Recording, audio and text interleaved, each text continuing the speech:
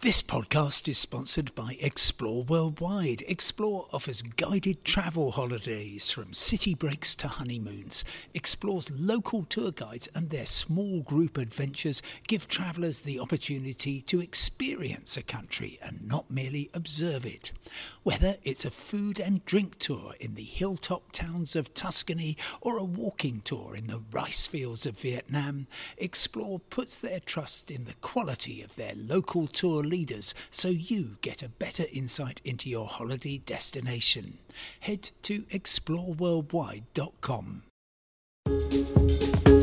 Hello and welcome to the Independent Daily Travel Podcast with me, Simon Calder, speaking to you from a fairly busy area around London Waterloo, Britain's busiest rail station. Oh my goodness.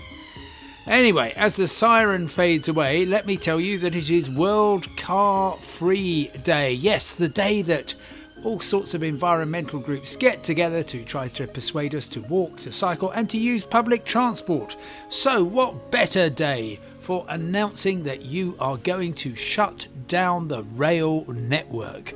Yes, that's what's happened in the past hour or so. The RMT union has said it is calling another national rail strike. This involves people working for Network Rail, crucially particularly the signallers, and staff working for 15 other train operators. And the vast majority of those staff have voted strongly in favour of industrial action in a dispute that is over pay, it's over jobs, and it's over productivity, working conditions. The RMT union says that this is entirely down to the fact that there has not been any new pay offer. You'll recall that this has been dragging on for over 3 months now. There were supposed to be strikes last week. They were called off as a mark of respect to Her Majesty after the sad death of the Queen, but hostilities are resuming. Let me tell you what it's going to mean.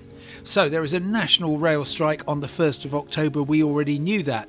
It's going to be not just the RMT going on strike, but also ASLEF, the train drivers union, whose staff work for 12 train operators. They will be striking. That will probably have the biggest effect that we've seen in any of the rail strikes so far this year. It will most certainly tip into Sunday, the 2nd of October. There will be a knock-on effect.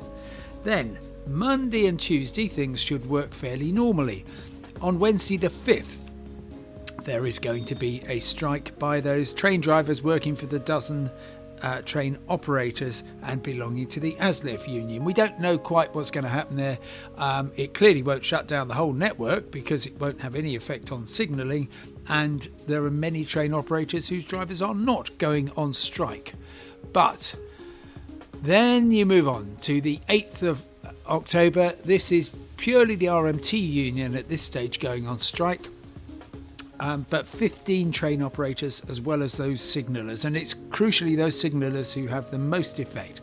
They will, by walking out, about 5,000 of them, effectively shut down at least half of the rail network. On the remaining portion, you will find that there are very limited services, especially since the 15 train operators, which I think is a record, will see their staff walk out. But you can be fairly sure that you'll be able to make some long distance and maybe some shorter distance journeys on that day, the 8th of October.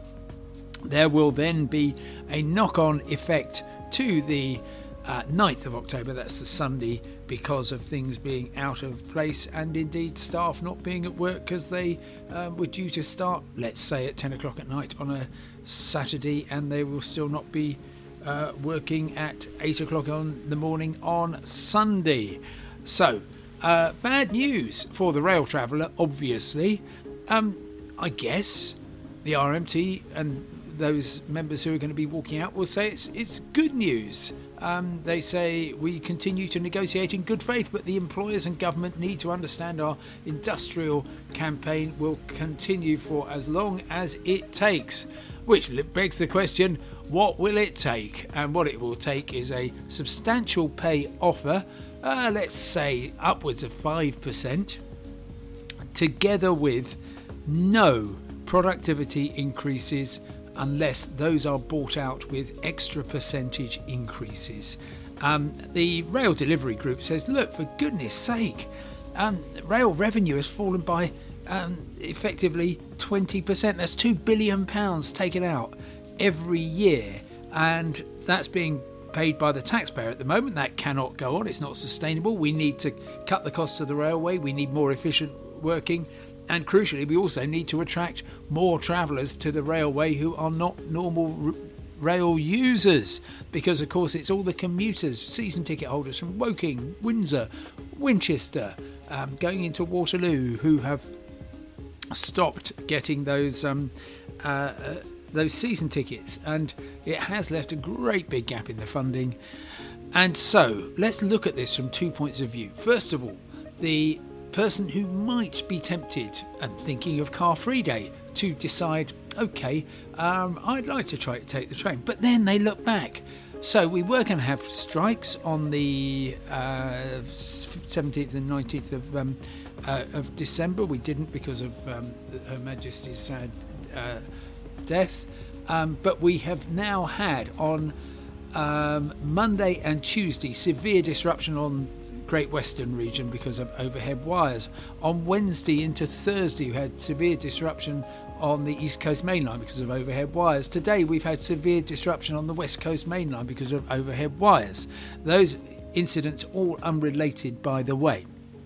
But now we have 5 of the first 9 days of October in which trains are going to be disrupted by strikes, and we have union leaders saying this will carry on for as long as it takes, and the government, who ultimately are calling the shots in this dispute, saying, well, we're not going to give ground on this one.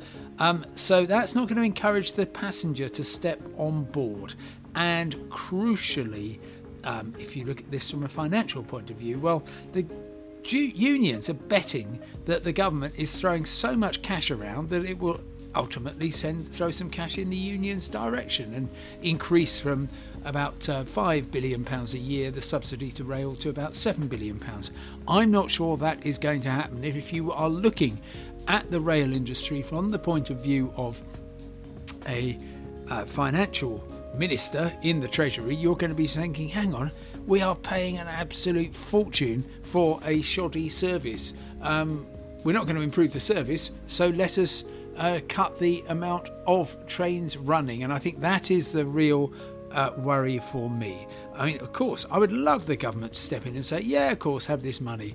And that would enable me as a steadfastly car-free person to continue to travel at reasonable fares. But I don't think that's going to happen, and I do pray that the two sides in the dispute will move closer together before they completely destroy any confidence in the railways. Anyway, that's the end of today's sermon. Thank you very much indeed for listening to it.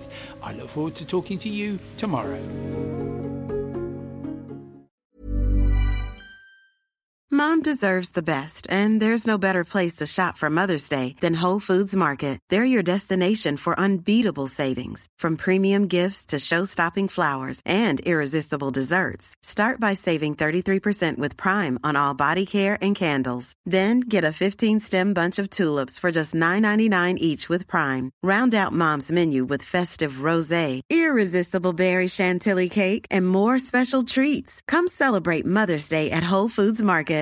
When you make decisions for your company, you look for the no-brainers. And if you have a lot of mailing to do, Stamps.com is the ultimate no-brainer. It streamlines your processes to make your business more efficient, which makes you less busy.